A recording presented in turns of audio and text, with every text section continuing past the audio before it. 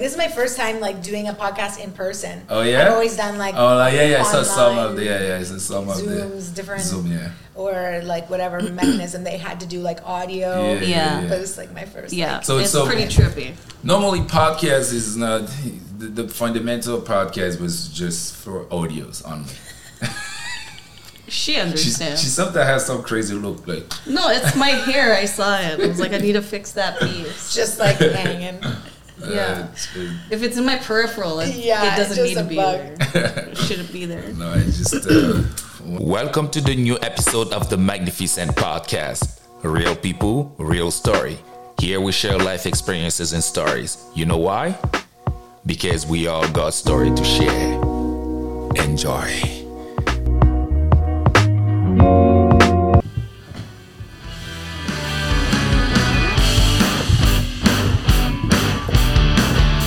Hello, welcome to the MAGNIFIK-100 Podcast, the podcast where we share and magnify life stories. It's about sharing experiences and providing information about life and information about reality.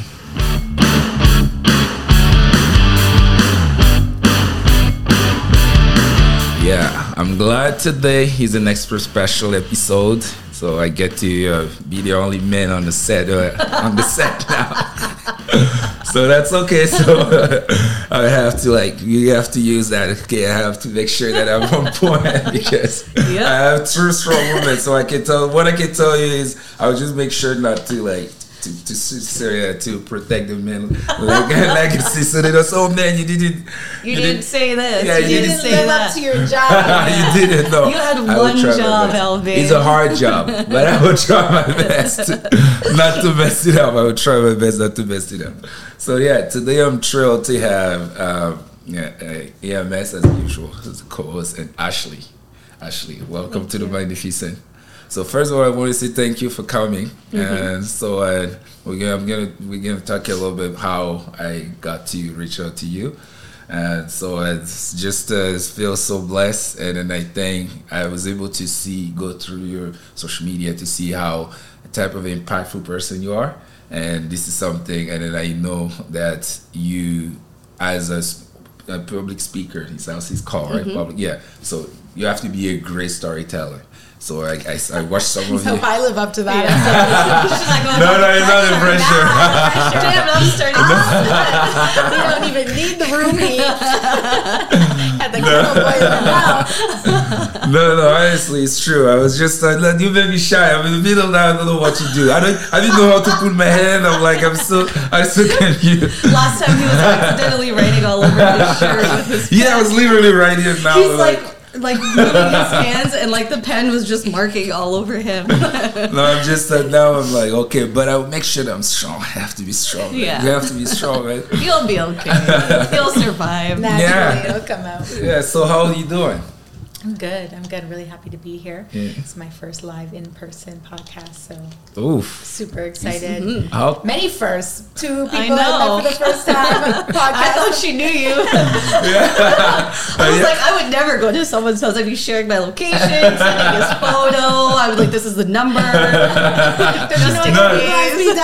Yeah, we fully share on social media. I mean, that's actually very good. That's a good thing because it's funny because not too long ago I was talking with another friend, and then she was telling me, we're talking about you see when guys approach girl and girl versus girls approaching guy, and they say guy don't have to worry about the security net, the safety and things like that because but girl, they have to worry. They can be attracted to a guy, but they have to make sure that they report to different people. Okay, I'm gonna be at this place at this time. So if by this time you don't hear from me, please call. So and then sometimes us guys, we don't have that. So it's very good to put things into perspective. You know what I mean? Last time in the middle of our podcast, my mom was messaging me.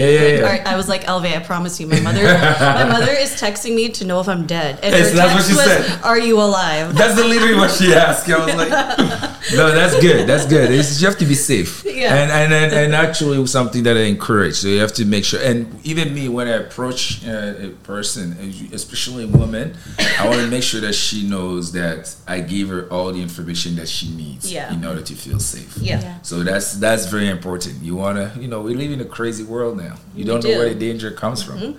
So you have to make sure that you bring that extra security and safety. Yeah. So today we are, I want to start, usually when I start podcasts, we want to ask kids, how you doing in general? We just post-pandemic now. So I don't know if it's actually post-pandemic. I know, but I don't know when it ends or if it's ended. Who actually knows? There hasn't been a big announcement. Yeah. I hope they do. Okay, ladies and gentlemen. Just another 2 weeks. Well, they would announce that we're free and we're good, and then all of a sudden they got us to go. We're all just like sitting there holding on, wondering, right? No, I just can't wait when they get to make the announcement. Hey, ladies and gentlemen, it's officially post-pandemic. Because it's funny because I don't hear much people. I mean, I know someone who got COVID recently, but I don't hear as much as it used. COVID. Yeah. But now it pretty much feels like we're post-pandemic. We can just anticipate. So So how do you feel life after the COVID? What was the impact of COVID? Yeah. We blame all on COVID here. It's all COVID's fault. Everything is COVID's fault. Well, it's crazy how they've left so much uncertainty for people and so much fear to even think, are we even past it? Is it going to happen again? That just shows how much fear they really drove through people, right? I feel like I didn't really allow my life to stop. I love people, and I was obviously not stupid about it, but I always found a way to still have my interactions because I was like, I just saw through the bullshit from day one, before day one.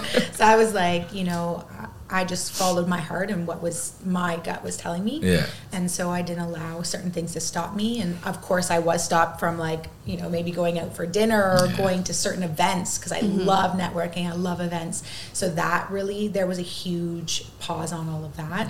But I didn't allow the day-to-day to really affect me because I just felt like there was just something inside of me that just said, don't, just keep doing what you need to do. We all had to survive. And, there's such a difference between somebody who was sustainable to be able to handle that time. And then there was also the people that were we could last a little while, and then those people that couldn't last at all, right? So you had to find your way to really groove. And I found for business, it really had us think outside the box. Everybody, we had to get creative. To be more creative. And being able to do things online blew up, right? So I found that really brought a different dynamic because what I do is in-person coaching with women in circles, seminars, workshops, that to be able to go online, it was is that energy still going to be withheld? Are we still going to be able to cultivate a safe space? But it actually worked in so many benefits because there's a lot of people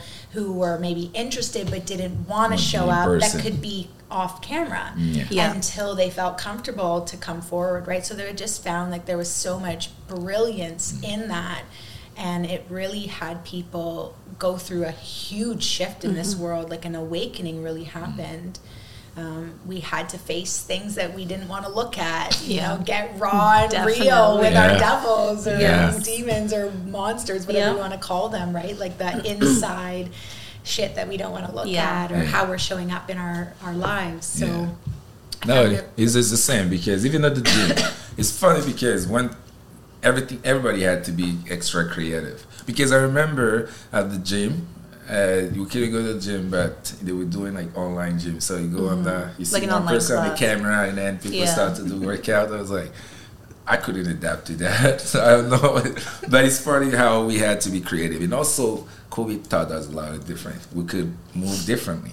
We human. We just have to. We like that heat between human contact, and that was also when it was difficult. And Yeah, I remember. So when COVID started, I just had my first one, Zoe, and she was very young. And then we were in the condo, and and then you start to feel the space looks small and small and small. Like especially if you have to be stuck there for so long. Yeah, It was a heck of a moment. So then I remember I did one video, and she's always a video support. I this is something that I have to say about EMS is that she never said no to me, at least. So I feel happy because I did some videos and EMS. I was trying to do a video where we talk about be active still, things like that. And then I reached out to her. I said, "Can you make a video for saying German?" And then she did. And then she did it in German, and it was like that's all. Yeah, I forgot about that. Yeah, exactly. We always have to be doing something. That's my personality. I'm always wanna find the positive and negative. That's my. If you don't know me at first, for sure you're gonna think that I'm calm, but because when I'm in the middle of people that I'm like, okay, I don't trust too much people there for whatever reason, or I don't know them. So usually it's funny because I'm called a calm guy, but I know I'm not. Yeah. so I know I'm not calm. You're observing. We started working together. I'm sure she thought this guy was too calm. People used to tell me that you too calm, man. But it's because I was in the setting. It's new. I don't know too much. I have to observe. Felt like you couldn't be you. And I'm afraid to. Plus, you're also at work, and like Elevate takes his job seriously. So I do. He takes it seriously all the time. Be like, AMS. If there's something that like you need to say, just say it. I'm like, I will say it. I'm not scared to say it. At the time, I didn't know her, right? Yeah. But she's the definition of the strong. That's what. To be honest with you, I see all you do online. I see how you talk to people. There's a crowd for you standing alone and talk to people. It required like a year skill. Yeah, like definitely. Confidence, self-confidence. Because you need to in order to transmit your message, you need to look like you're confident, right? Yeah, you have to know what you're talking about. Yeah, exactly. And then her personality is like she's. At the beginning, I thought, okay, EMS done. If you don't, I want to make sure that you tell me if there's something. But I didn't know that she would do that anyway. So she's like, "What? Don't worry, we'll come to you when the time comes." And you better watch out. And then we wanted to talk go a little back, like the little young Ashley. So how was the little young Ashley? What was your dream? Like, what was the thing that as a young kid you remember? You're like, okay, I want to be like this. I want to do this.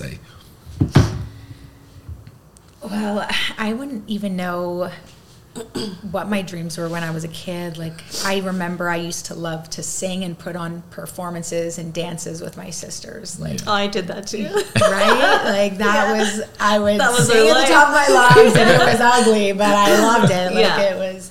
I definitely am not a singer, but neither am I. But I loved it, right? Yeah. And so I felt like looking at all of those things and the things I did, I was always very down to earth. I loved the forest, and I would just get lost in it for hours.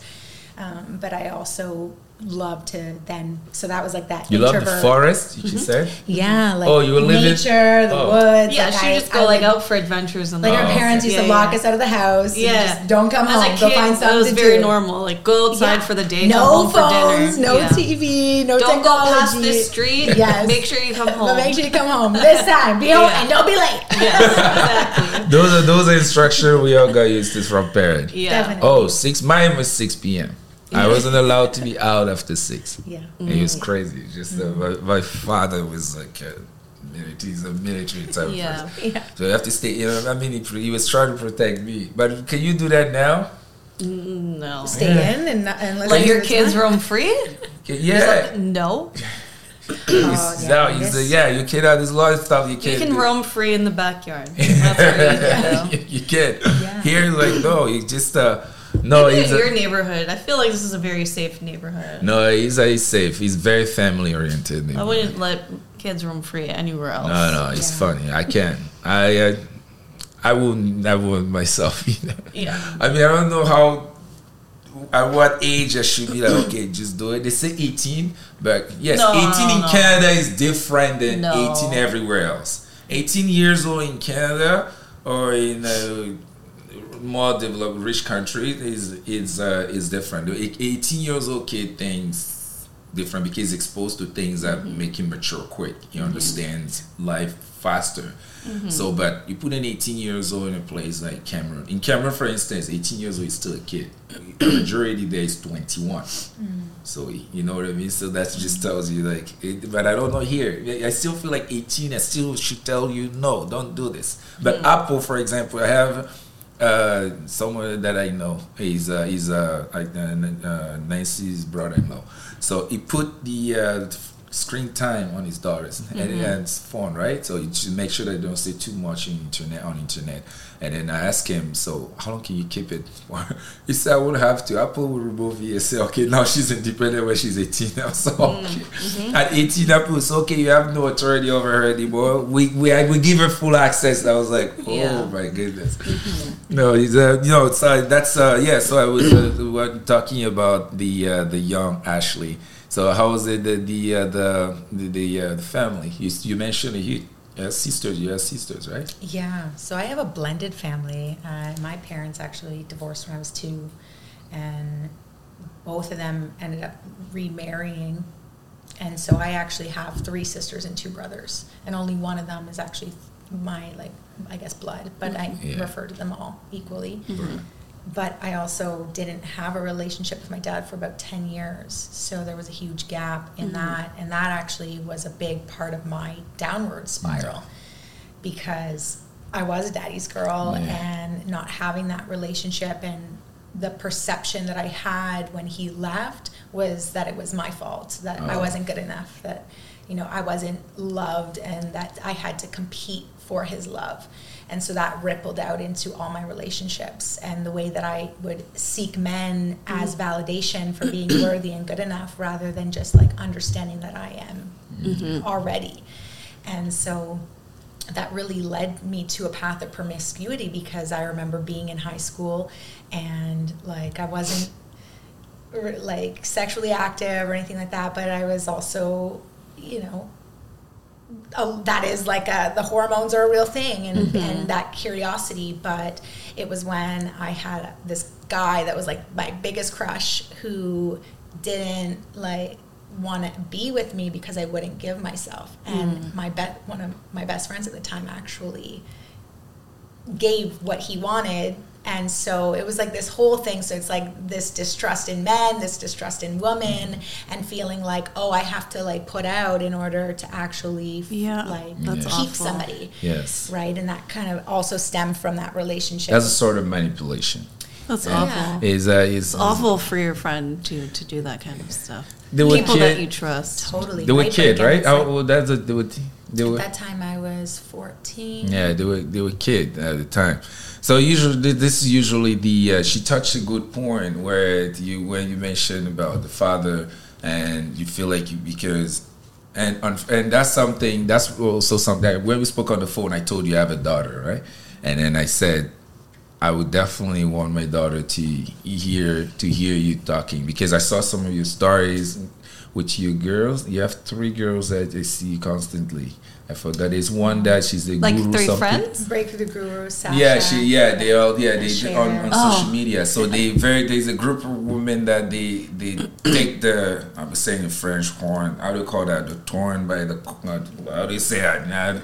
The bull by the horn. Yeah, the bull by the horn. Yeah, those are yes. I told her I was like, I get the French thing. She's like, oh,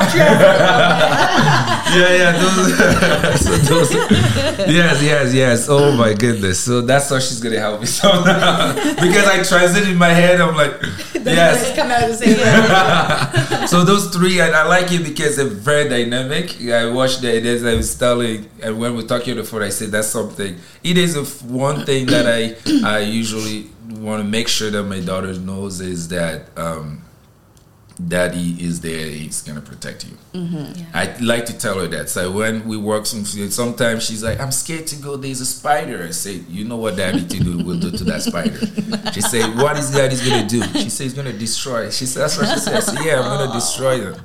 So I because love her. because the impact, and he's on the run, is so the reason why I do that is because I was able to hear from people's story about, especially girls, right? Because girls, you said that earlier, girls are attached to the father, and the first love of the life most of the time is the father. The male, that male figure is the father. They see father as a hero, and if the father doesn't demonstrate that heroism to them, you might feel that they won't think that is a father's fault, because most of the time it's a father's fault. The kid never lied. Kid doesn't know, right?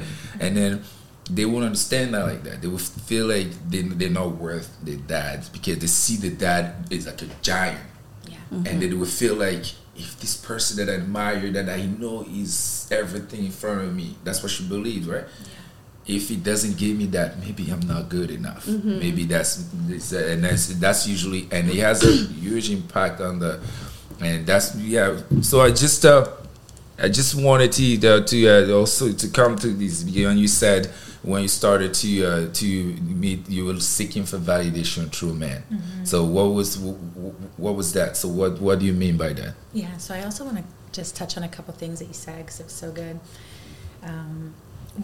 One thing that with the whole friend kind of betraying that trust, like at the end of the day, we have to understand that everything is, nobody hurts us personally. Yes. And everybody's operating out of their own belief systems, out of their own paradigms, ways of thinking, ways that they've experienced, and just that memory comes forward, and so they act out of survival or whatever state they're in, right? And even with like me and my dad have a good relationship now, and there's been a lot of shifting, so I do want to just like add that in there, is that things did come back together and have really transformed.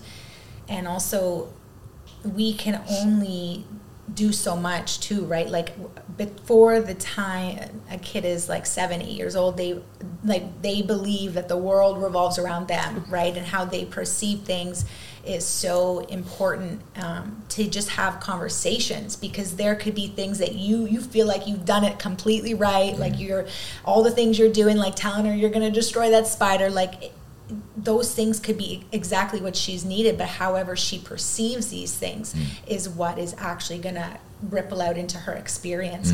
And so I find just that open dialogue of understanding, when parents say no, why are they saying no, rather than, like, I was always told, no because I said so. And it's like, well, where's the understanding for them? They just like, oh, this is bad, but that's when we want to rebel and find out why. But it's like when you can talk through those conversations and give like, okay, well, this could happen or that could happen based on your choices.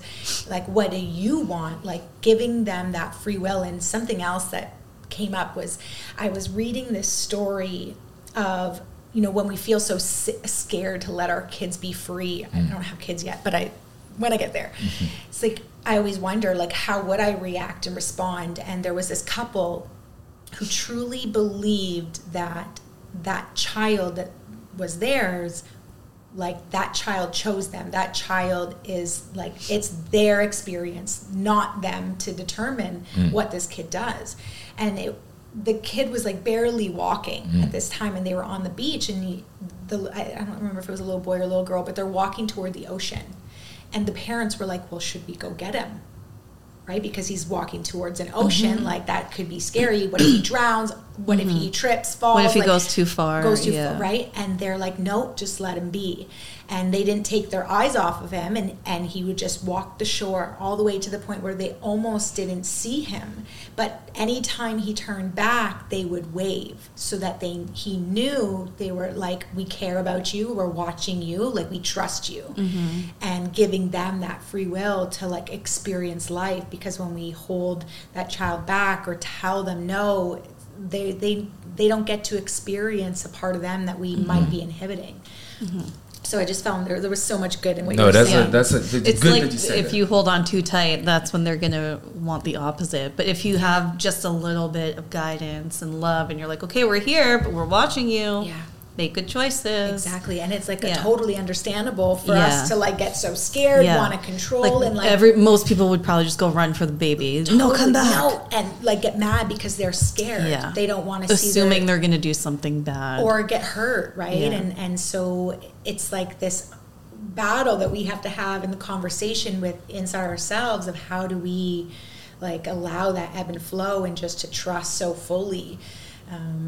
But yeah, in that, like, to kind of redirect back to your question around the external validation, like, I feel like that's where, you know, my perceived reaction to my dad leaving, like, although it was, you know, his way of trying to show it, like, this is how I want respect, this is, you know, he was, the reason, like, he left was, you know, there was, a lot of...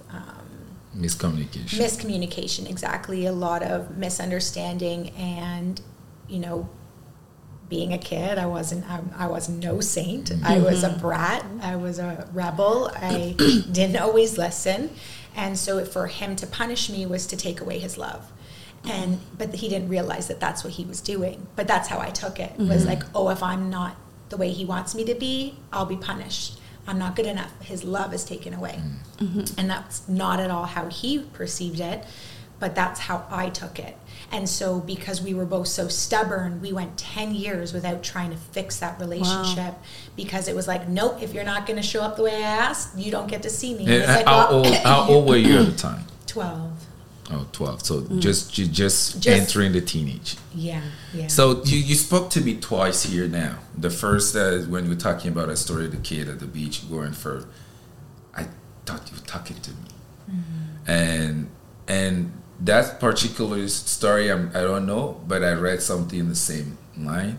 Because usually because I don't know if it's anxiety, right? So you look at Zoe, she wants to do something, and then I know she might hurt herself. And most of the time I try to stop her. Yeah, stop her from doing that. But maybe she won't hurt herself.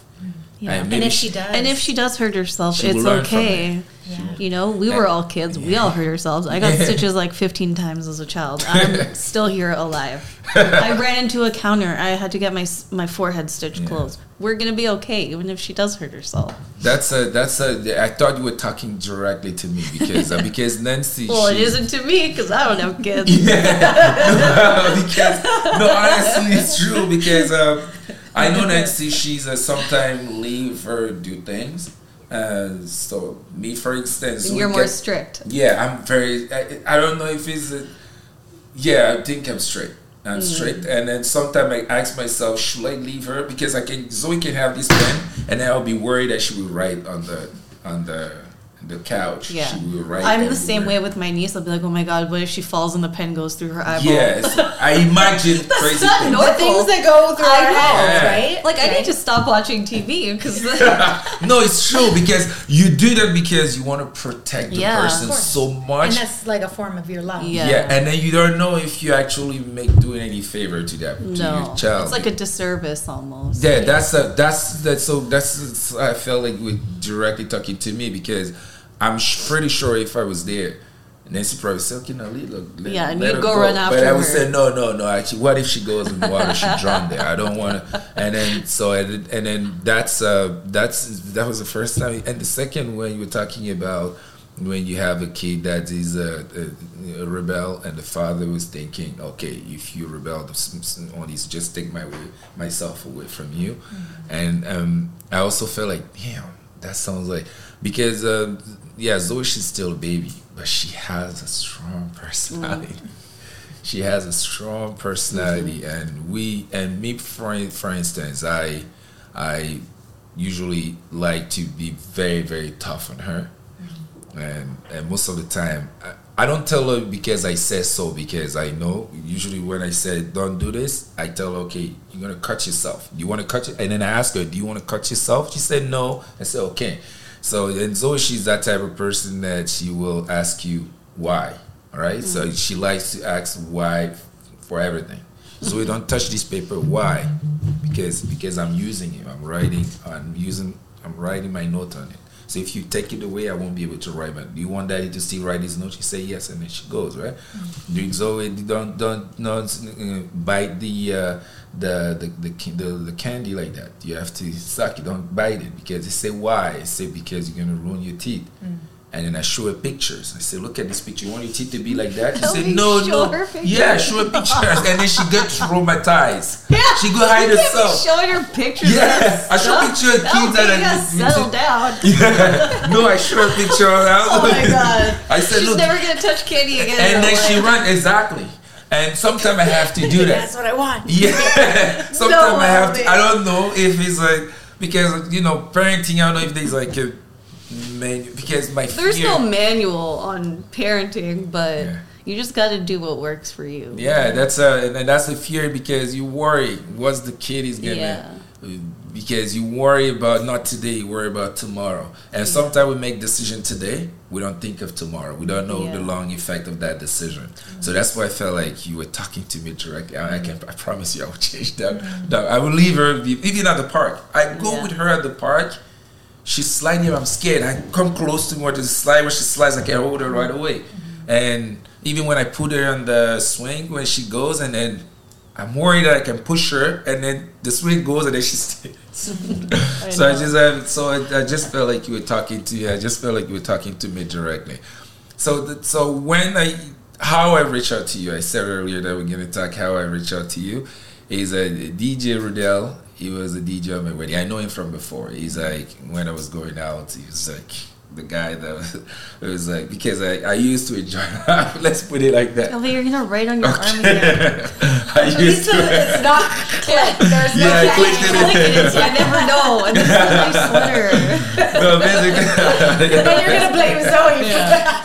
He's going to have it like all over his arm. No, we're going to blame. What did you do to my shirt? No, we're going to blame COVID.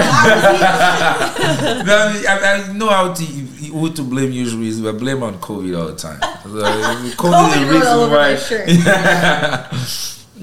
So I wrote DJ Rudell, and then one day he messaged me. He said, man, I'm going to be around Barry because I have this friend of mine. She has an event, and that she's organizing. I'll probably come to DJ there. So I will let you know. I'm not sure yet, but I will let you know. And then I said, oh, cool. Whenever if you come, just come by. And then he said, okay, because he was saying that to come in case he can stop by. Yeah. He loves to make more than one thing happen. To make it more productive. He has to leave his. I have to go so far. Might as well. Let me just knock off as many of these items as I can. No, I like him because he's genuine. He's an authentic guy. Mm-hmm. So when you talk to someone that is, he's not here. He lives in the state now. So he just comes in the summer for wedding session. Mm-hmm. He's people booking for wedding, and then when he's done, because he wants to pursue the career as a musician, as an artist. He's a producer. He's actually been producer. He's a producer. Big things in Atlanta. Yeah, he does big things. But I seen with T.I. I was like, man, damn! Don't forget that I knew you. Don't forget when you. Don't forget to come to Angus. Yeah, don't forget. And then, you got friends out here. And then one day he told me, actually, bro, I should tell you that these girls, she can be a powerful person for a podcast. I think you should try and talk to her. And then I said, why? And then he told me that because right now you talk about sex trafficking, human trafficking or something like that. And then I said, wow. I said, yeah, that can be interesting, but I don't know. Will she be able to come on the podcast? I said, yeah, let me ask her. I said, please ask her. Tell her that I want to connect with her. She's okay, give me. And he sent me the number. No, he didn't send me the number. I think he gave me, it was probably an Instagram.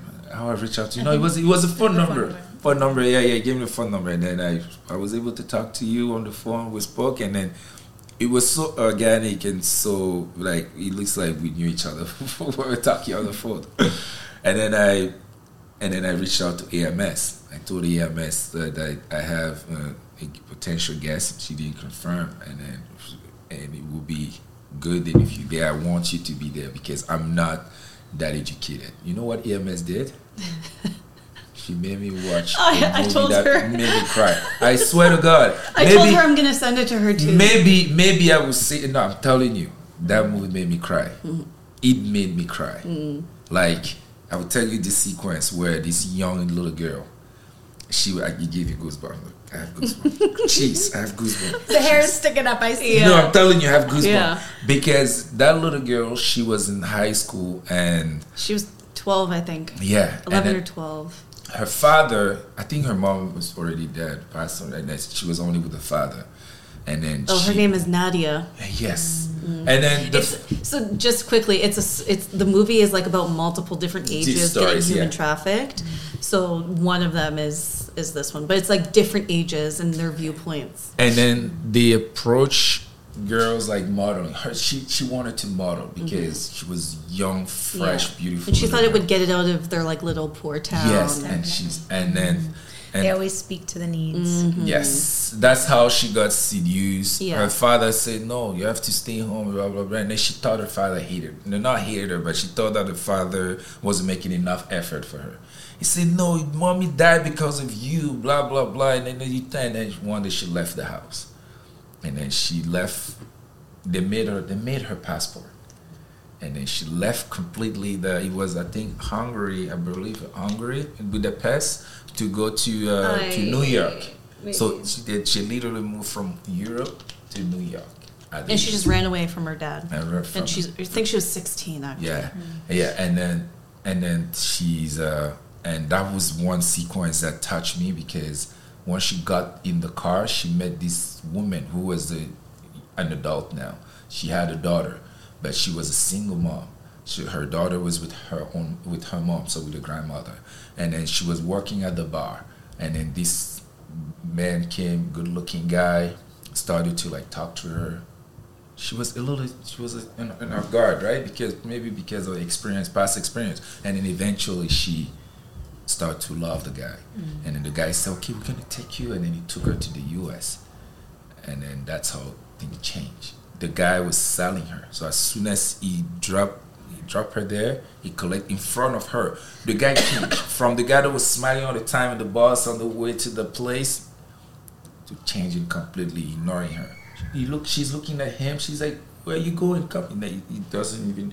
And then he takes the money and then he goes. Yeah, just so cold. And then it was where he opened my eyes to understand. Human traffic, because human traffic is a big thing. I definitely did. Mm-hmm. I mean, we know that because you watch movie, but you don't really understand the impact of human until you watch that. And how it can happen. I cried. So it's part 1 and 2. How do you call that? Is human trafficking? It's just called human trafficking, but it was actually a movie with Christopher Plummer. The girl from Romeo and Michelle's high school reunion. I can't remember her name now. I'm so bad with names. It was just not Lisa Kudrow, but the other one in Romeo and Michelle's high school reunion. But they were the main two in it. And I told Alve, the movie I think came out in 2005. And ever since then, I cannot get that out of my mind, and it has changed the way that I go out into the world. Even as an adult, it can happen to anybody, man or woman, really. If there's a market for that kind of person, you better believe they're going to try to come get you. Yeah, so that's where I wanted to talk. But I remember, I want to make it clear. You told me on the phone you were not trafficked. Yeah, I guess there's, depending on your definition of human trafficking, and there are so many different categories of human trafficking, sex trafficking is a whole industry of its own, and then there's organ trafficking, which there's a lot of things like that where... That's what I refer, not to interrupt, in Cameroon when we talk about human traffic, we talk about organs. Mm. Oh, to me, human trafficking is sex trafficking. Yes. Yeah. This is North American. This is North American perception. Yeah. That's funny because I was going to say that earlier, but I said maybe I will say that later until she mentioned that. In Cameroon, for example, when we talk about human traffic, it's selling bones, selling people's hearts, selling parts of the human. It's crazy. Yeah, so there's definitely different variations, and I think there's at least 6 different types of trafficking. One of them is even people, workers. Mm-hmm. People will leave their country because they're promised a job here, and then they are actually just forced to do labor, and they don't receive anything, or like brutally beaten. Like there's a lot to it. But in regards to sex trafficking, like it's actually like the highest form of trafficking, and it is everywhere. And Barrie is actually one of the worst places for it. It's a great hub. Barrie? Barrie, yeah. It's very, very high for that. And like even in 2019, Barrie was ranked one of the worst places in the world, like one of to live as a woman. And like it's crazy. Like there's so many different reasons why. Let me write down never live in Barrie. Let's never drive through there. I'm not gonna survive here, man. I'm not gonna survive. I'm trying to belittle myself as much as I can. Zoe and Nancy are never allowed to go to Barrie. If anything, I have a tracking device on their car everywhere they go. Air tags on everybody. I can see myself be the guy taking Liam Neeson. I can see myself being that guy. No, I'm talking honestly. Like, I would be. If someone tried to hurt my niece. I'm that type of guy. When I look at Liam Neeson, have you ever watched a movie Taken? Yeah. When he beat those guys, I'm like so satisfied. I'm like, this is how I beat the guy too. So because sometimes you watch movie the way that they beat the guy, you don't feel you're like, oh, you didn't beat really the way I would. So Liam Neeson, when he beat the guy, break his hand and all that, I'm like, Liam Neeson, you are the guy. Good job, man. Good job. You do exactly all of that. Come on our podcast. We'll have you next. Teach us how to break people's hands. Elevate needs it if he has to go to Barrie. Which is very close, so you better get here quick. It's only 17 minutes. No, it's you were talking about the different variants of human trafficking. So what's the one, for instance, that you were more exposed that you can talk more about? Yeah, so it actually rings really close to my heart because there are so many ways, and one of the things is people like that, and no matter what trafficking industry, they go after the people. They speak to their needs. If they need money, if they need safety, if they need a boyfriend, or confidence, reassurance, anything, they will speak to that need, and they're very well able to depict what that is before they even approach somebody. They just know what to look for, and so it's like a hunting ground, right? And we tend to shut these things off and go through our life very blindsided and don't want to see because we don't know how to react necessarily. Like, just like, for example, when you're walking down the street and there's a homeless person, like a lot of people just keep going because they don't know what to do. Like, if I give money, am I hurting them more? If I give money, like, is this going to say that this is okay? I have a story about this. Right, and there's it's just fun when you talk. It's just I have a funny story about this homeless. I was in King Wellington, somewhere in downtown, King Street or something, and then I was at the restaurant, and then I bought food for myself. I was with friends. We bought food, and there was this guy sitting, a homeless guy sitting outside, food, and then I ordered two. So I ordered for myself, and then when I finished, I gave him his, and then I walked away with my friend. And then my friend, he's like, very Canadian, very Canadian. He told me that, bro, he said, I know you're a nice guy, but this guy can use it against you. That's why we don't give them nothing. I said, what do you mean? He said, you can say that food was poisoned when you give it to him and he make money off you. I ran back and said, oh, bro, sorry. I think I did a mistake. That's what I came to him. I said, don't let people stop you from being kind. I know. I went to him. I said, sorry, I did a mistake, man. The reason why I brought food is because we're in front of the restaurant. I wanted to, but my friend is telling me you can come back to me and say that food was poison. He said, no, why? I'm not gonna say. He looked at me with that eyes and said, what would I say? And then I left with the food. I left, but it was just to come up to what you say. Totally. Well, and sometimes people just need like I see you, I hear you, I want to know, are you okay? Right? Like that's all. Sometimes we need to do but we get so caught up in not knowing what to do that we don't do anything, right? And that wasn't your case, but that's a lot of people's case, right? Where they just with the trafficking industry, people pretend like it doesn't exist because they don't want to believe that it's true.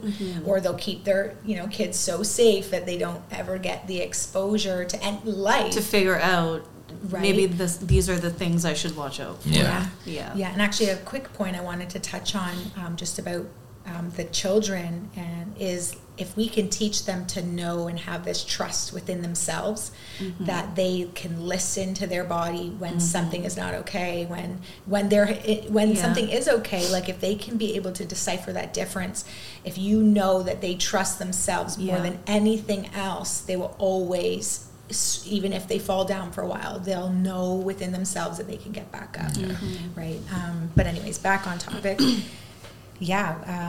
It's definitely been a huge pain that gets triggered in my heart because there's so many variations to it, and for me it was that boyfriend experience. I fell in love with somebody, and they proposed this opportunity for me to make some money, and that promise of a better life, that promise of a better future for us, and all these things. And at that time, it really destroyed me because it was like I didn't trust men, I didn't trust women, and then all of a sudden, like, this was the only person that I truly ever loved. And for them to build such a deep sense of trust within me, to then shatter that, really destroyed me, and I went on a downward spiral because I wasn't stable enough to know who I was to allow that to just shake off that opinion. Because there are women out there that'll be like hell to that, like no way, like get lost, homie, right? Like they would totally just move on. But because I was at a point in my life where I was just so broken and so numb inside, I was 18 years old, and I was just at such a dark place in my journey, and for that to happen, I ended up leaving that relationship, but I pursued that world. But at that time I was just so cold, so shut off. I knew that the person I did it with, they had no emotional connection to me. So I knew they couldn't control me. Whereas if I had stayed with him and done it, I knew that the power that he had over me, because of my love, because we are weak when it comes to love, which is not a bad thing, but at that I knew that would have been a really destructive way. Can you detail when you said the power? Was that like asking you to go work and then give him money? Is that those type of things? Yeah, I would have, exactly. It would have come back to him. Maybe he would have taken it all, probably, and then given her whatever he felt she deserved. Yeah, and maybe he would have given me half or whatever that was. Like, is violence included in that? Violence in case you don't want to? Is that because at the stage it was more love because you were loving him, but do you think that violence was also involved in this? So in case you didn't probably work as you should. I felt like if I didn't listen, like it could have been really bad, right? Like I didn't know. Like there was just, he had a lot of his own demons, a lot of his own. Yeah, you never know. Inner workings, right? And so for me, it just really spun me off the deep end. But I know that person, he's actually come back into my life recently. Like we have like a weird history where our soul keeps bringing us back together, and that's been a lesson for me. Like the second time he came back into my life was 3 years later. I'd actually had an accident, and my life like rewinded me 3 years in time to be like, are you gonna, like, I had, through that accident, I really developed a belief in myself, because I was like, it was a near-death experience. It was like, okay, if this is, like, if I'm here right now, like, I'm not gonna end up in a better place until I really understand what's going on inside of me. And it was all down to my belief in myself. It was all down to no confidence and taking everybody else's opinion as valid rather than understanding who I really was. And so at that point, I had built up enough power and strength within myself, confidence I was on my own spiritual journey, that when he showed up again, I had more belief in myself that I actually made the different decision to not pursue that path. And then our relationship, like, it just kind of phased out of my life. And then recently he just showed up again, and it was actually like an opportunity for me. It's like, well, I already know my worth. Like, if you're coming back into my life, like, don't think that you're coming to me the same way that you used to. And it was also like I got an understanding of his side of the story, because I healed through knowing that, well, I know where he like kind of comes from. I know his belief systems. I know the people he was raised by. Like I have this understanding of why he did the things he did because of my own personal development and understanding human behavior. But then actually being faced with him and his side was like, oh, like he actually was like maybe not to the extent seeing me the way that I thought he was seeing me. It was like, this was a survival technique for him rather than just like saying, hey, this is what I want you to do. It's more like he's got that like brain that's very analytical. He's very intelligent. How can we make you money and get you what you need to do? And fast money was his way of knowing how to do things. And so for me to be like, hear how hurt he was and how much it broke me to go from every day we were talking and then all of a sudden I'm gone, because I literally just ran away. It gave me an insight to being like, wow, like he's human too, and he made a mistake, and maybe I actually perceived it the wrong way. And it doesn't mean I'm going to jump back into a relationship with this person, but it actually brought a deeper level of healing to be like, wow, like maybe he actually did love me and wasn't actually trying. And that's not the case. I spoke about that in the podcast, actually, one episode, when I was talking about understanding the reason, the why of people action. So it helps you, once you understand the reason why people are doing what they're doing, it can help you empathizing with them easily. Because now you will put yourself in the shoe to understand if you will do the same if you were in the position you were in. I think sorry to cut you off, but also I find when you have that conversation, even if it's a good or a bad one, to have the understanding helps you in your journey heal, and then you can also forgive.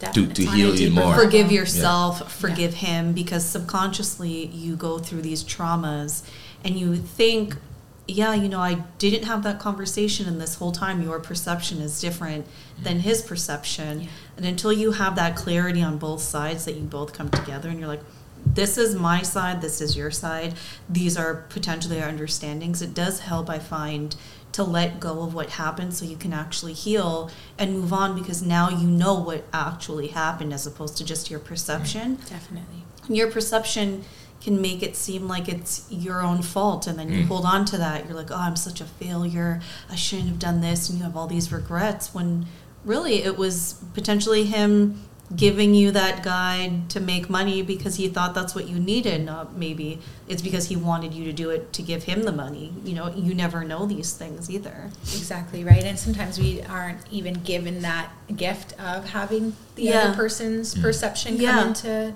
it's understanding, right? So we have to find that on our own of just understanding what we do know about them or about people in general.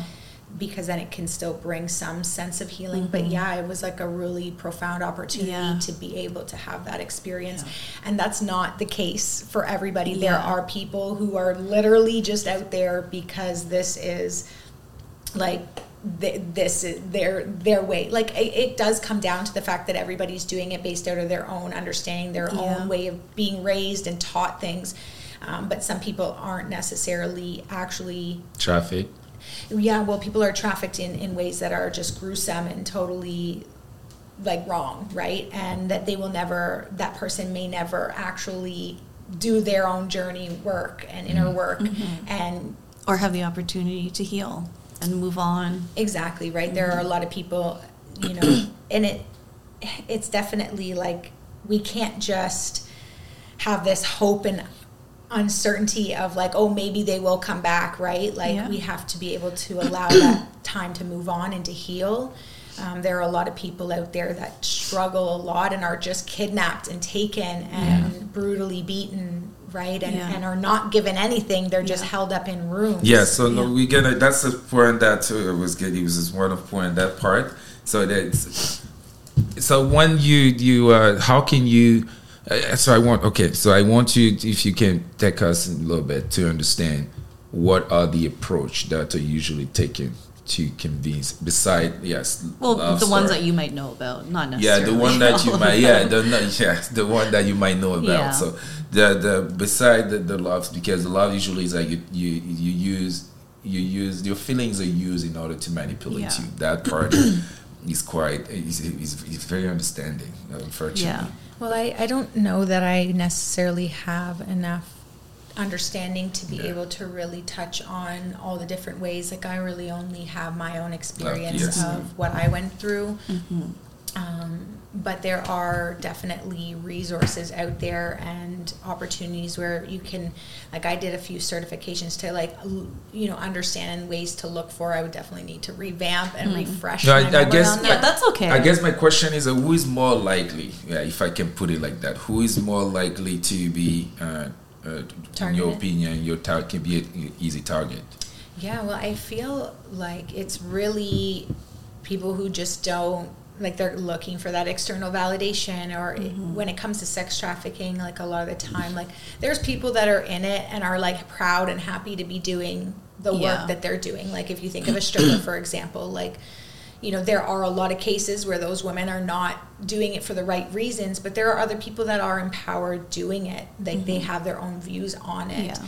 But I feel like those that really are not, like, they know inside of them that they're crying themselves to sleep, they are not happy with what they're doing, they are living in fear more than anything. It's really a lot of insecurity is what that target is just needing to fill a void, fix something, have some external validation, and that's when they really get coursed and really trained into walking down that path, right? It's when we can, and that's why I don't really speak to the trafficking side of things, but I speak more to empowering women, empowering people in general, men as well, about the power of believing in ourselves. Because if we believe in ourselves, self-confidence, like, if you know your worth and you know who you are, you're not going to let anybody tell you who you are. That's when I was mentioning that there are women out there that would be like, hell no, like, who do you think you are? Like, walk up out of my life, right? Like, there's women that won't accept that. There's men that wouldn't accept that. Yeah. But it's those who struggle with confidence, who don't know who they are, who have been constantly seeking some external validation to know who they are, that are more susceptible to falling into that pattern and into that industry.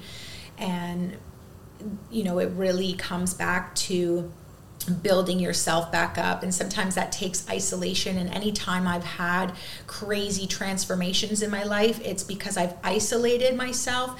I've taken in a lot of the teachings, a lot of the mentorship, a lot of the insights and tools that I've learned, and then I go inward.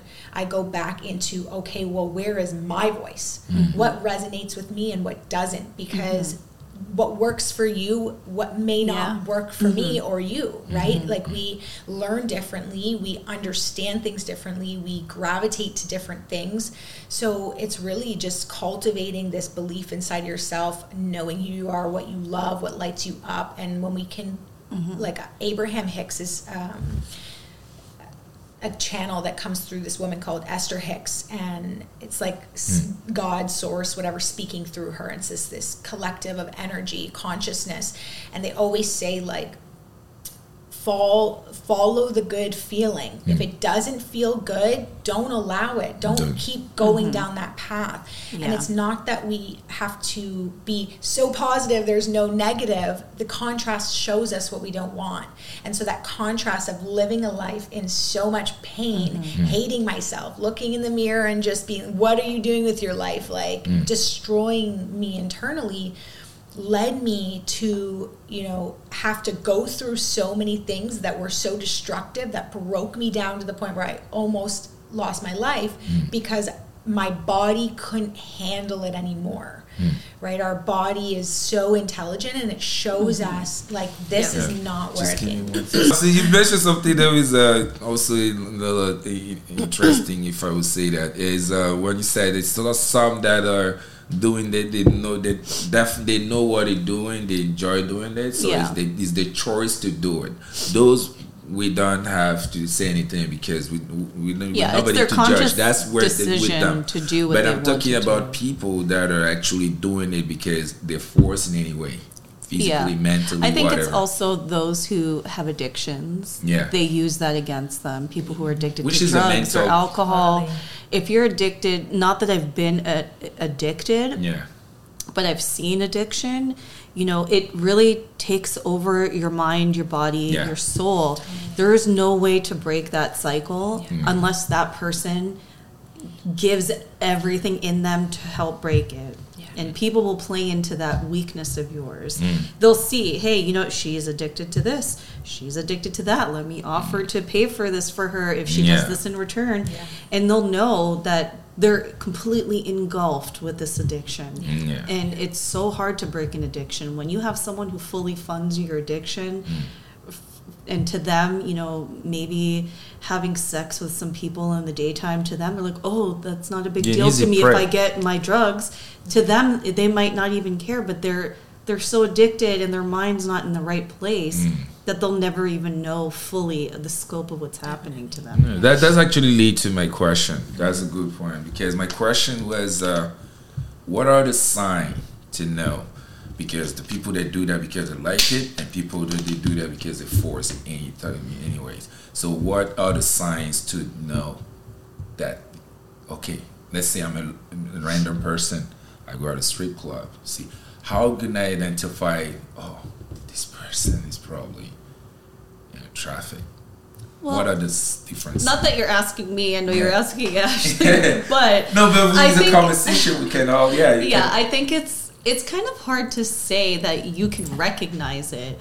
Because, you know, it could also be that they're forcing you to look like you're enjoying your life. And if you show any signs of your displeasure, they could beat you, they could kill you, they could starve you, they can, you know, have people rape you or, you know, sexually assault you. Like that movie. They were saying, we're going to kill your family, we're going to kill your family. Yeah, if you don't look like you're enjoying it, you never know. But like Ashley was saying, you really just have to go with your gut. Your gut will lead you in the right direction. If you feel that you're talking to someone and the energy they're giving off to you is, yeah, this is great, but really you know there's something off. Yeah. You should follow your gut, because I was telling Ashley in the car, you know, a neighbor on my street, I won't say which one, and you don't have to say. I'm just going to start by saying I don't actually know. It's just my feeling, and I just felt like I needed to do something to make sure, because you never know. I thought the children were being abused, and I felt like, you know, the kids weren't allowed outside, and you would hear them banging on the walls. And to me, as someone who watches a lot of TV, I'm like, that might not be normal. Maybe they're like chained to the walls. You don't actually know, right? I never see them outside, and you just get that thought. You're like, what if something's happening and you don't say something and it gets worse? How are you going to leave with that? So I called the children's, I don't know what they're called. Children in Society. Yeah, thank you. I called them, and they said, unless you see something or you know the school they go to and their names, like, they can't do anything. And I just felt so sad because, you know, if something was actually happening to them, A, I would never have access to knowing their names because they're never going to be outside. And B, why would they tell me their name? That's like the first thing you teach your children is don't talk to strangers. And then how would I ever know, because I'm never inside their home, to even feel like if something is happening, you can help them, because you'll never know. We were talking about that last time with the last episode that we did about this little kid on Netflix. Haron Hernandez. Hey, what's the Haron? Gabriel Fernandez. So this kid was... Have you ever watched that? No. Oh my God! Please I'm gonna watch send it. this to you too. You're gonna cry. You're gonna bawl your eyes out. I'm telling you, you will. But it one of the best documentaries I've watched. No, that movie cut my heart. Yeah. Like, it cut so like the quick overview of this little boy is he lived with his mother and her boyfriend, and they were abusive to him. They would make him eat cat litter. They would lock him in a closet, like a little cupboard. They would beat him, and not any of his other siblings. And then his siblings would sneak food to him, and when they would catch them, they would beat the siblings. And then he ended up dying. Wow. Yeah. That's a real life And story. the teacher tried to report it. And that's just what I was So gonna the come teacher was reporting it because she was seeing all these bruises on him, and they investigated and they were like, "Oh, he's fine," but then it ended up being that they never actually did anything. So it's, to me, I feel like it's awful when children go to the correct people for help, or people are reporting things that they see about children who can't defend themselves. Yeah. And for the children who actually need that help, it's not given, because why would I know the child's name if I'm telling you I'm hearing children banging constantly all day? To me, that would equate to maybe someone contacting them. Like, this is their address. I can tell you where they live. Yeah. This is what I've seen. This is what I hear. But I'm not seeing the abuse, and I don't know their name, and I don't know their school. But why would any person know that about a child they have no connection to? That's a system. It's almost like you have to be a stalker of that child and do illegal things to get that information in order to help them. Unfortunately, that's exactly what happened with that little boy. There was a report. The teacher reported so many times. And they went there in the house. They asked a question. There's something that I don't understand. How can you put the kid in front of the parent? And I see the kid, him. How you doing? You think that what do you think the kid would say? Yeah. And I think, and this actually makes me, because I know if one day I'm going to commit a crime is by seeing someone hurting a kid. Because as a kid, my younger brother can testify that I hated when my younger brother was beating I hated when the oldest beats or like bully the youngest. I hate that. And I always been like that since kid. So, and then I know internally in my heart that if I gonna hurt someone in my life, it would be over a kid. Yeah. No, I know that for sure, because I'm not a type of guy if that someone ever touched my niece, I cannot see a man. I don't care if it's your kid. I would kill that anybody. Was like my sister. I was the one that was allowed to torment my sister, but nobody else fuck with her. I will kill you. Chase you down. I will find you down. That's what my sister, she'd always like, "Be careful, I have a sister," and I'd be ready every time. Literally, my sister would come running to me just because she knew I could scare people. Because here in Canada, there's this fear to help people because of the backlash, right? Yeah. I remember many years ago, maybe 5-6 years ago, I was in the bus, TTC bus. Yeah. And there was this little girl. When I say little girl, she's a teenager, right? She was talking to another woman, a mob, insulting, cursing her out in the bus. I was standing up, and then she was cursing. Nobody was doing nothing.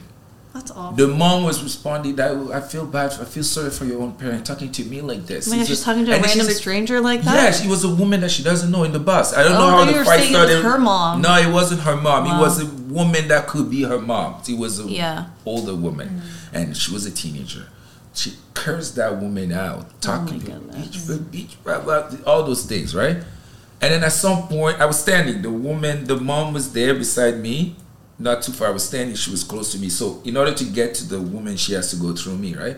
So, and then the young lady, teenager, she's the one, when the mom was saying, I feel bad for you, I will pray for you, and then she would beat your ass. And then she's trying to come to actually punch the woman.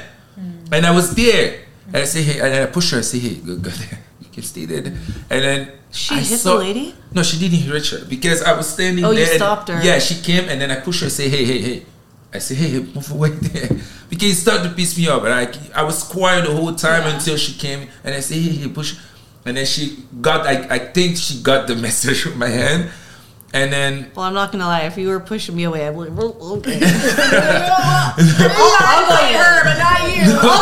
No, basically what happened is everybody was caught in the bus. He would just need like his pinky finger. No, it was really... Just look at me and I'll run the other way. I'll be shocked. No, I usually tend not to use my strand. I don't want to do that. But the part that was shocking is when the woman actually spoke to me. She said, thank you so much, right? Yeah. And then I noticed in the bus, nobody was doing because they were like, we don't want to do anything because we don't want to do, and then we get a lawsuit because I didn't push her. So she came, she was coming and say, hey, I put my hand, I say, move away. And then they could say, oh, maybe the man beat the child. Yeah, dumb thing. And then I was just like, because I was shocked. Cameras in the buses. I was shocked Hopefully at that time. Yeah, because no, it was just to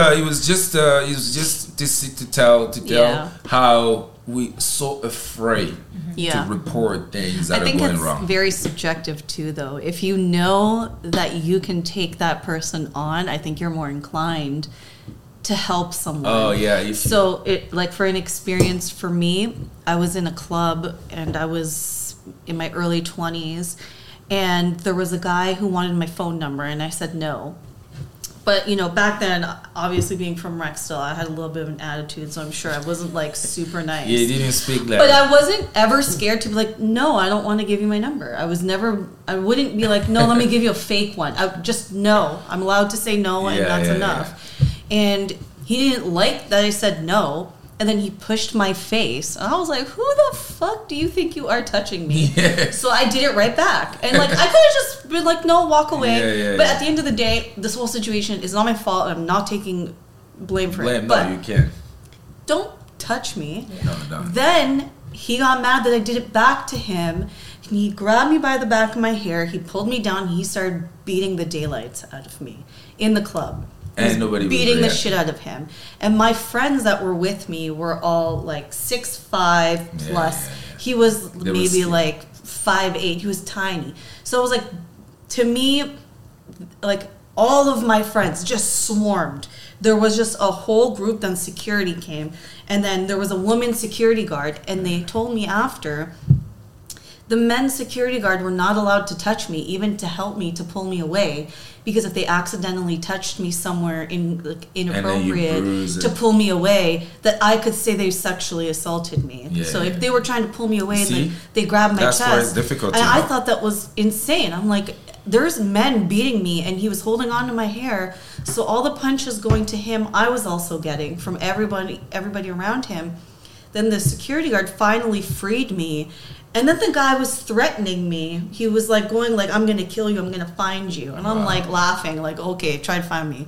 You know, like thinking I'm like untouchable. But really, I wasn't scared. I'm like, who do you think you are acting like this all over a phone number? Like, then he ended up, because he threatened me, they refused to let him leave. They called the police. We had to go to court. We had a trial. It was insane. Wow, it was a serious thing. Wow. Yeah. I had to watch the video and explain the video of him beating the shit out of me to everybody in court. And I think it's very subjective, because in that situation, my friends didn't want to have to come to court. They didn't want to have to testify. I had to do it myself. Yes. I was there alone, even though in the moment they were helping me by beating the shit to that guy to get him off of me. But they also don't want to be... Wait, did they beat the guy? The security? Yeah, but in return, they didn't want to talk to the police. They didn't want to give statements, because, like, that could stay on their record. Yeah. They could potentially then get charged for doing something. You know, if you're seeing someone get beaten, you're going to want to help them. You're not going to stand still. That's my question. So I think that it's very subjective. I think people are more inclined to know if they're going to be safe in the situation, especially nowadays, because companies fire people over just being involved in something that wasn't even your fault, and you never know how that ripple effect is going to happen for you. And, you know, being good and helping people is not the same as it was back in the day. Now it's like, okay, well, I did the right thing. But you did the right thing and you worked for our company, but we have to let you go because it makes us look bad. There's a lot of things that could happen to someone. So that means that technically we cannot help, because if you want to help someone who's in a situation of emergency that needs your help so bad, and then you have to do math in your head. Okay, I have to do this like this. Yeah. Should I do this? If I don't do this, am I going to be charged for this? Does this person have a gun? Really is he holding a weapon? Can he kill me? Can he hurt me? Yeah. You know, I have a family to think about. There's lots of things that go through people's mind that stops them from helping people. But I do think that people who help people still have those same feelings. But I think it's just, in the moment, it's very subjective. For me, if I'm seeing two grown men like 300 pounds fighting, I'm not getting involved. I'm going to call the police and be like, come get them. I wouldn't ever try to stop it. No, absolutely not. But if I'm seeing two little kids fighting, okay, let me break them up and let's move on. You know, it's very different. Just fear. It's just the fear of liability, where you're scared to show our face, because we live in a society where people can easily try to make money off any situation. Yeah, and definitely. that's usually why people are scared. They say, I don't want to get involved. You see somewhere, I'm sure a lot of people were with you. And this happened in every aspect of life. The aspect, even when you're talking about racism. People know racism exists, but it will stay quiet. They know that they know it's a bad thing, but it will stay quiet because it's not of my business. It's bad what they're doing, but I don't want to see anything. So it's just unfortunate where a situation where talking to come back to human trafficking is I'm sure there's signs. I'm sure because when you watch that movie, for example, there's certain girl that were trying to give signs to people, but people weren't getting the sign. It was like, can you help me? Imagine someone look at you at the time, look at you as a hero, like someone that's like, I relied on you now to make a decision to save me, and because you're afraid that you're gonna be charged, you can't do anything. Which is unfortunate because it's not your fault, but it can live with you too. I think there's signs. I obviously am not like a trained professional to say what the signs are, but I think it's also good to just be aware of your surroundings when you're with people or people are coming up to you in a different manner than, normal people would come up to you. You just have to go with your gut. And if you think someone needs help, even if they say to you, I need help or not, you can find a way to ask them. Or, I saw a video on TikTok. It's probably going to sound so stupid, but it was about human trafficking. This girl was being trafficked, and she was actually assaulted. She's sitting in a wheelchair, and the man brought her in, and she had to go for an X-ray, an ultrasound, and he refused to let her go without him. They're like, nope, you're not going without him. And that was the sign to the nurse to be like, something is off here. Like, why won't he let her go for an X-ray without him? So they came up with the plan that they're going to tell her she needs to do a urine sample. And then they put they taped a note to the door to say, write your name in red if you need us to call the police, or write your name in black if you're okay. And she wrote her name in red, and that was their sign. They called the police immediately, and they came to rescue her. Chills. Yeah, there's lots of ways, and you won't know the sign. They can happen in any form, but it's just about being aware and listening to your gut. If you think someone needs help, you get them help, you ask them, you wait till someone steps away quickly, you can slip them a note. There's lots of ways that you can help and figure it out. But I think, your gut is going to be your best friend in almost any situation, like Ashley was saying before. You have to learn to trust yourself, and, like she was saying, to give that trust to your children in letting them have the ability to make the right decisions, in giving and having those discussions so they know things to watch out for, and explaining to them, why I'm saying no versus just saying no and that's it. It's very important to teach them, this is why I'm saying no, because of X, Y, and Z. So if you don't want to have X, Y, and Z, then you don't do that. But if you want to take the chance, then this is the possibilities of things that could happen. But I don't ever tell Zoe because I said so. I usually try to. I'm sure you will one day, and you might not know. Yeah, I'm sure. I said so. She's gonna get you so bad one day. Sometimes she's like, sometimes she's like, why? When she's older, I'm sure it's gonna happen. No, she has that personality. But you'll remember this conversation, and it'll be like, oh shit, okay, how do I take that out of the recording? So we basically come to the conclusion that it's very difficult, because in the movie they say that too. It's very difficult to track them because the system is so like that woman, for example, the one with she ended up dying because she got shot in the head by a sniper. Remember when the police were trying to protect her, they put her in a I don't want to tell Ashley the whole movie. Okay, I think but to be determined when I watch. We're not going to tell her which one. Just one of them gets killed because she didn't listen to the police, but it was because she had been captured for so long that she saw outside and she was free. She wanted to just go to the door to look outside, and they sniped her. They knew. So this so that's me. We really basically come to the conclusion that it's difficult to track that. So I mean, I'm sure the authority, the government is probably know the strategy they put in place in order to detect that. They probably police that are more trained to understand this kind of thing. So, but when I see, if I see someone, the father beating a kid, I don't think I'm just going to stay quiet. I'm probably not going to insult the parent, absolutely not, but I think I will do something. Yeah.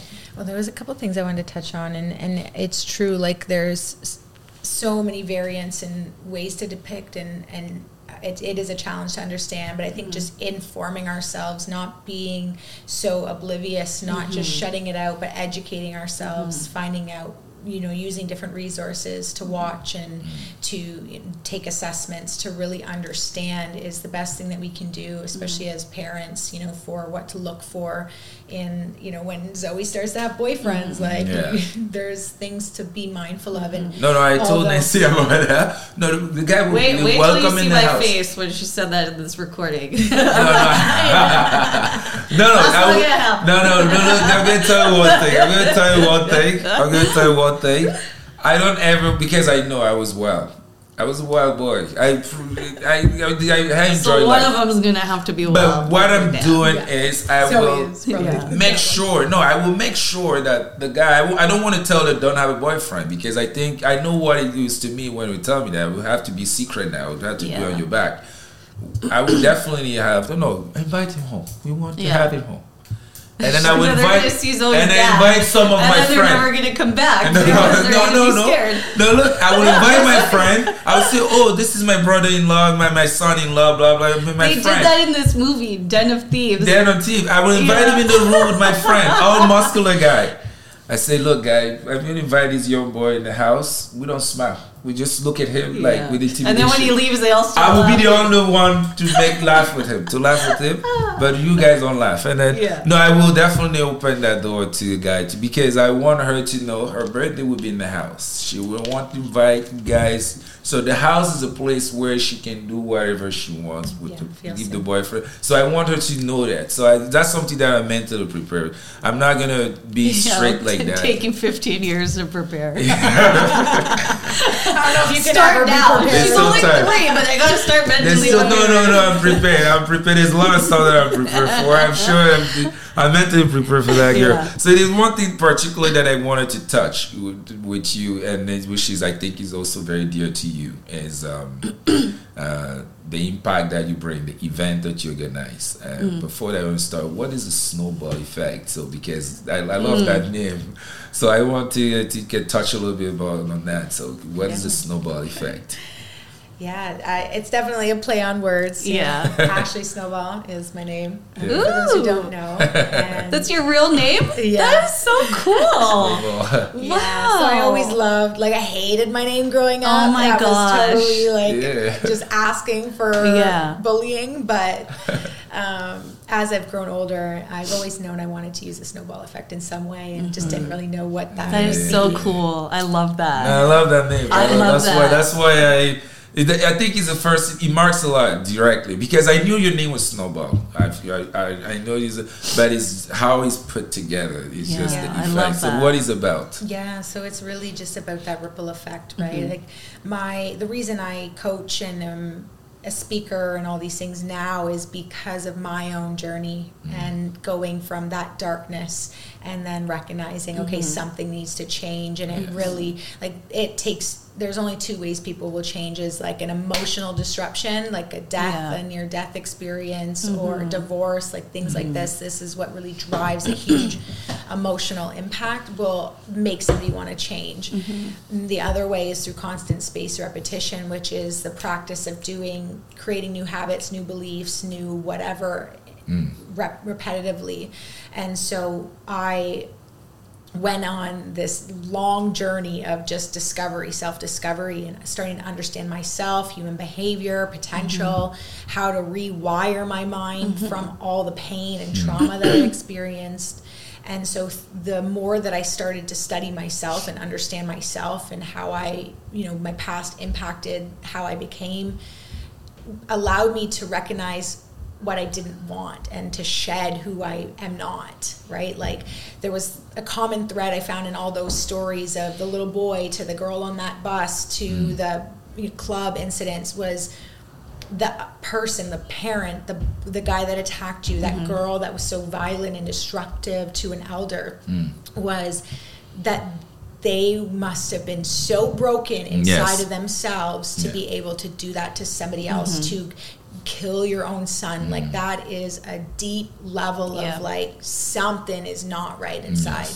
And so that when you can never change the outside experience until you change the inner experience. And so the more that I evolved myself, the more my life transformed. The people I attracted were completely different. The experiences, the money, the things that started coming into my life was because my inner I was going to say energy, but you said inner, so you still go ahead. Well, your energy really is a display of your inner self. So it really is the same thing. You can definitely get some good vibes from people when their energy is good. You can tell they're happy, they're healthy. No, you can't. But people can also have good energy, but you can still tell like there's something off there, not fully okay. And then you're like, you're compelled to be like, are you okay? Like, do you need anything? Like, can I help? And Bob Proctor actually speaks of, he breaks it down to like something so basic, and he created this stick figure to understand the mind, because we can look at somebody and their behavior and how they're operating and know exactly what's going on internally if we actually know it and understand it. And so he breaks it down to like, so the mind is actually not the brain. A lot of people think it's the brain, but the mind is actually living in all your body. It is operating everything. So the brain, or sorry, the mind is broken into the subconscious and the conscious. And so the conscious we get through all of our senses, our smell, taste, touch, hearing, all those things. But the subconscious is, it doesn't have a block to what allows there's no blocker to go letting it in. Right? So when we consciously choose what we're putting in the subconscious, that's where we have more power, because if we're, listening to things, seeing things, always watching the news, that's just a lot of fear and unhealthy things going in the subconscious. And the subconscious is a storage of like all your past pain, of your belief systems, of your like everything. And it trickles out into so the subconscious is the emotional body. And so then, what you're consciously thinking about is now going to be expressed through the subconscious, the emotional body, and the behavior. And so that action. And so if you watch and observe somebody for so long, you can actually understand where their head is. And so,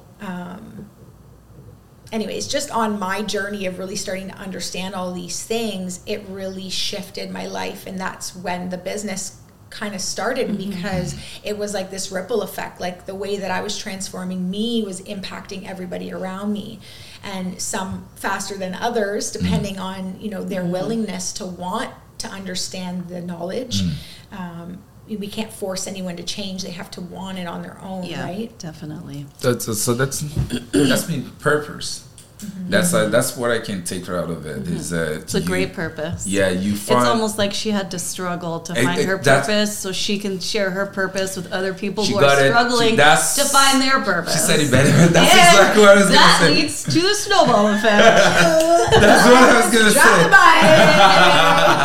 But that's what she resumed what I was going to say. That you found your purpose through your experience. It looks like you had to go through that experience, but but what happened is that was her life journey to bring her to this moment, to help other people. Well, and I think the biggest part is to not regret, right? Because like if it makes you guilty, we dwell, regret is angry, an awful thing it makes you feel guilty. No, not guilty. I say it makes you guilty. What I meant to say, it makes you feel guilty. It brings up a lot, right?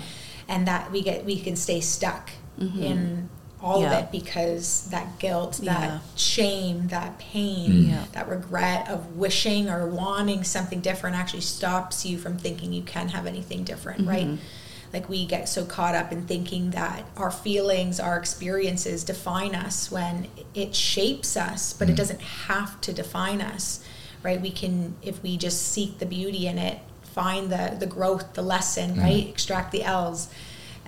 Then that's where that growth happens. And so, yeah, it's just been my life mission to, you know, I know how broken I was and what that did to me. And if I can share my journey with other people and inspire them to really go on their own inner journey and start to understand themselves better, it just is freeing. Like it creates this inner peace. It creates this inner understanding, acceptance. We can't fix and change everything about us, right? There's certain things we can't change, and we have to learn to accept them and love them for what they are, and then what we can change, do it. Like we have to be willing, though. No, this I personally got a lot of good information from your social media because you're also very active in that. Last time, I think, was 3 weeks from now, you made a live. I was one of those listeners. So you made a live with the 3. Actually, it looks like you were more than one social platform. Okay, yeah, TikTok, Facebook, Instagram. They were like 4 phones, and I listened. There was 3 women, and you know how it is, social media. You have to, 3 other ladies, 3 other, and then. And you know how social media is. You go to different. I went to different. I went to the guru. There's one, the gurus. Yeah, the breakthrough guru. That's Sasha. There was another one with the red hair. Yeah, Cher Hall, Shakina Shakti. Yes. So I went through all the, and then the thing that I noticed is the power of taking. Say it again. The horn by the torn. The bull by the horn. Okay. The horn by the horn.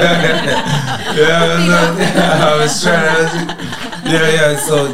to. So what I noticed is they decided to tell the story, to be the one, because it's nothing more refreshing than be the reason. The person telling your own story is supposed to someone telling that for you. And that's what this podcast is about, is to make sure that people tell the story the way they want the story to come out. Because at the end of the day, it's your story. And nobody, even if there's a writer that writes your story, he can only, this story can be authentic the best that it can be if he has your stamp on it. If he has a stamp of the person, he actually lived the story.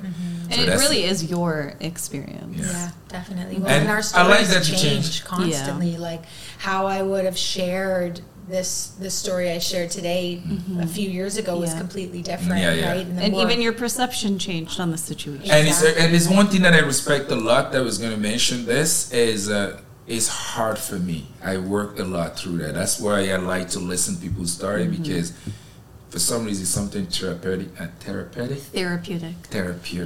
for me. It's okay. I still have trouble saying my English words, and I'm English speaking. So I'm very. So he's sometimes whatever she said to me. Therapeutic. So and then the thing is, there's one thing that I learned is be able to forgive people that hurt you. Yeah. And forgive for ourselves. Yeah, because when you forgive people that hurt you, it sets you free too, because people that hurt you controlled you even when you're not there anymore. Exactly. If you still have anger for them. And that's something that I noticed in your eyes when you're talking. And funny when you talk about your ex-boyfriend, when he came back to you, you were still open to talk to him, but as long as it doesn't come with the intention, the same mindset that he had before. And then that's something, so that's when you remove hate. In order to, and that's probably the reason why you're doing good at your event and things like that. So that's I wanted to make sure that. So the Snowball Effect is Ashley Snowball. Instagram is Ashley Snowball. And I just can't wait. I want to be one of your events. Me too. The funny thing is, I messaged her. Actually, there was one thing, and then she said, "I'm going to send you a link." And then look, I'm not ashamed to say that. Yes, people will look at me and see that big guy, but things that are very touchy a lot of people, I think Elvin and I became super close because a lot of people would kind of look at him and make a prejudgment. Yes. And I never did that with him. Yes. And he was asking me to be like, okay, if you see a situation at work where I'm like, I look like I'm aggressive, or maybe I'm saying, I was scared people to talk. can perceive it differently. Definitely. Let me know so I can work on that. It was never blaming the other people for thinking he was because I had to come to EMS because I was like, EMS, am I aggressive? Yeah. Because when I talk to people, because I know why a lot of people would might be like, think oh, that he's I'm so aggressive. scary. Because I don't, I purposely don't want to smile. And because then that's I don't why want he wasn't talking. Yeah, I was so very quiet. because I was afraid to get into those kind of because when you talk at work and then you start to be gossiping, talking about other people, and then I hate that. Yeah. I don't like to sit down and start to talk bad about someone else because and then that's why I rather step away. And in a group like that, they're like they just do it out of nowhere. Like, hey, how's your day? Did you hear this person this did this? And I was like, and then I'm just trying to get some coffee. And then that's to talk about the support that I got from her because I actually did got the support from her because at some point I thought that I was aggressive and my voice can't change. Yeah. But I also think like as a man in this day and age, for people to tell you you're aggressive when you're not being aggressive, unless people are giving you a different perspective of how you're speaking, it's going to be hard for him in those situations to even know what he's doing wrong. Because they're just saying you're aggressive, but they're not saying this is what you're saying and this is how it's making me feel. Totally. And if you can do this differently, or maybe they have the conversation with Elvie to say, why are you saying it that way? Because it sounds really aggressive because of X, Y, and Z. And nobody was doing that. But he was a way. It ties back into what we were talking about, even with kids. Yeah. Right? It's like when we can have that conversation, it goes any age. It doesn't need to be just children. Like, no, it was a way to control open up me. that dialogue. Yeah. I never, at the time I was like, am I really? Because I was never called. And then he'll be aggressive. scared to speak to anybody. I'm and afraid that's to not talk. fair. I was afraid to talk. Yeah. I'm telling you because I was like, I can talk to someone. The person would think that I'm aggressive. So Well, I and was this the world point. is so sensitive. Yeah. And then that's why I started to be very. I asked her. I say, if I say something, I want you to tell me. Yeah. And I would. And then she would, and she was helping me. Not that I would think that he's doing something wrong, but I would be like, this could be how they could take it. This is how it could be. And he was just, so that's how he helped me. He actually helped me how to talk to also talk to people. Because sometimes it's not about the intention. Because people say, intention counts. It's a perception of reality. Yeah. That's exactly what it is. It's just like you're scared to now in this world where we are, where you're scared to say anything. Yeah, you're scared. You're scared to say anything. Or even your opinion sometimes. Yeah, your opinion doesn't matter. So basically, you don't your have opinion is what everybody else's opinion is telling you. Yeah. So that's and. Unfortunately, that's where we are. We have to, and I want the podcast is that I want people to just know that have a free have place. A voice. Yeah, this is like your place to speak who you are and how you are. Yes. And no one's gonna come interrupt you. No, I just that's the so thing. you don't say that. No, nobody's going to. So this is actually the longest, and I will not cut anything. Yeah, because this conversation a good conversation. It was very authentic. I'm telling you, I will not cut anything. This is the longest episode so far. This is the longest episode so far. And then I'm sure people by listening from the beginning will get hooked and listen. You don't even realize how long it is. The time you just listen and you're like totally. You're not paying attention. No, this was the very good episode, and I look forward to have this episode released too because there's a lot and to going to your events. Going to some events. Yeah. I'll probably just ball my eyes out. You still need to send me the link. She said she was going to send me a link. She didn't. Oh. I ended up actually canceling that one. Oh, okay. I got you. I've been reconfiguring a few things, and sometimes my entrepreneurial mind is like, supporters. Do this. Okay, bring it back down. Yeah. But I want to be part of the event. I'm that type, right? I like to be in a comfort zone in order to be better. Yeah. I don't like when if there's a I never been to an event about any trafficking. I never been to an event about LGBTQ. I won't ever been in an event about like Jewish community. Do you know what I mean? But those are real things. And most of the times because we don't understand, we don't have the history. And that's why. And you don't know these events even happen because there's no connection to you, really. Exactly. And you might not know people, but if you interact with people, like in this setting, we've met Ashley, and now she can let us know these are the events I'm happening. These are events I know about, and if you want to go and learn and support, you can do that. It's just history. If you don't understand history and you don't relate, so most of the time, unfortunately, that's how it goes. You're not really seeking it. People Jewish, right? With Holocaust. I was taught in school Holocaust. Yeah. I knew it was a horrible thing. Yeah. But just that because you don't relate directly to that, you kind of like brush it aside after. But it's a real thing. The LGBTQ community. There's this movie, that documentary I want you to watch. It's Orlando. It's on actually Prime, Amazon Prime. And when the guy went and killed. In Orlando. In Orlando. Yeah. I watched that, and when I watch, because I watch documentaries like this because they help me understand a lot of stuff, like the level of hate, things that you were naive about, right? And then those are things that so that's why I won't always like to step out of my comfort zone so I can learn. And that's something that is benefit to me. That will translate to your children too. Definitely. That's something, because I want to be able to teach to the kid, so that I don't want them to discover that outside, because discovering the outside can be rough on them.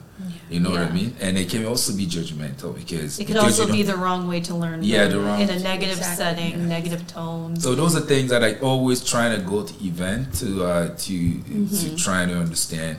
And I don't limit myself to events that are only related to me, the Black community. So I make sure that I go to events. So that's why I message you. I want to be part of it because I want to discover. So when I message you, it was just to discover, to be there, to just see what is happening. Definitely. Well, I'll definitely keep you both in tune with. So we will definitely. I don't know. So just keep us posted. But I follow you on social media, so for sure I'm gonna follow you when we're off camera. I was actually gonna say I never got because I'm not trying to be rude on camera again. I was actually thinking about that this morning. I'm like, oh wait, we never even connected. I know. I didn't even think about it. Yeah. No, that's this was a very good episode. I can't wait to. So this is the Magnificent Podcast with Ashley Snowball. Woo woo! The coolest name ever. That's crazy. That's Snowball. That's beautiful.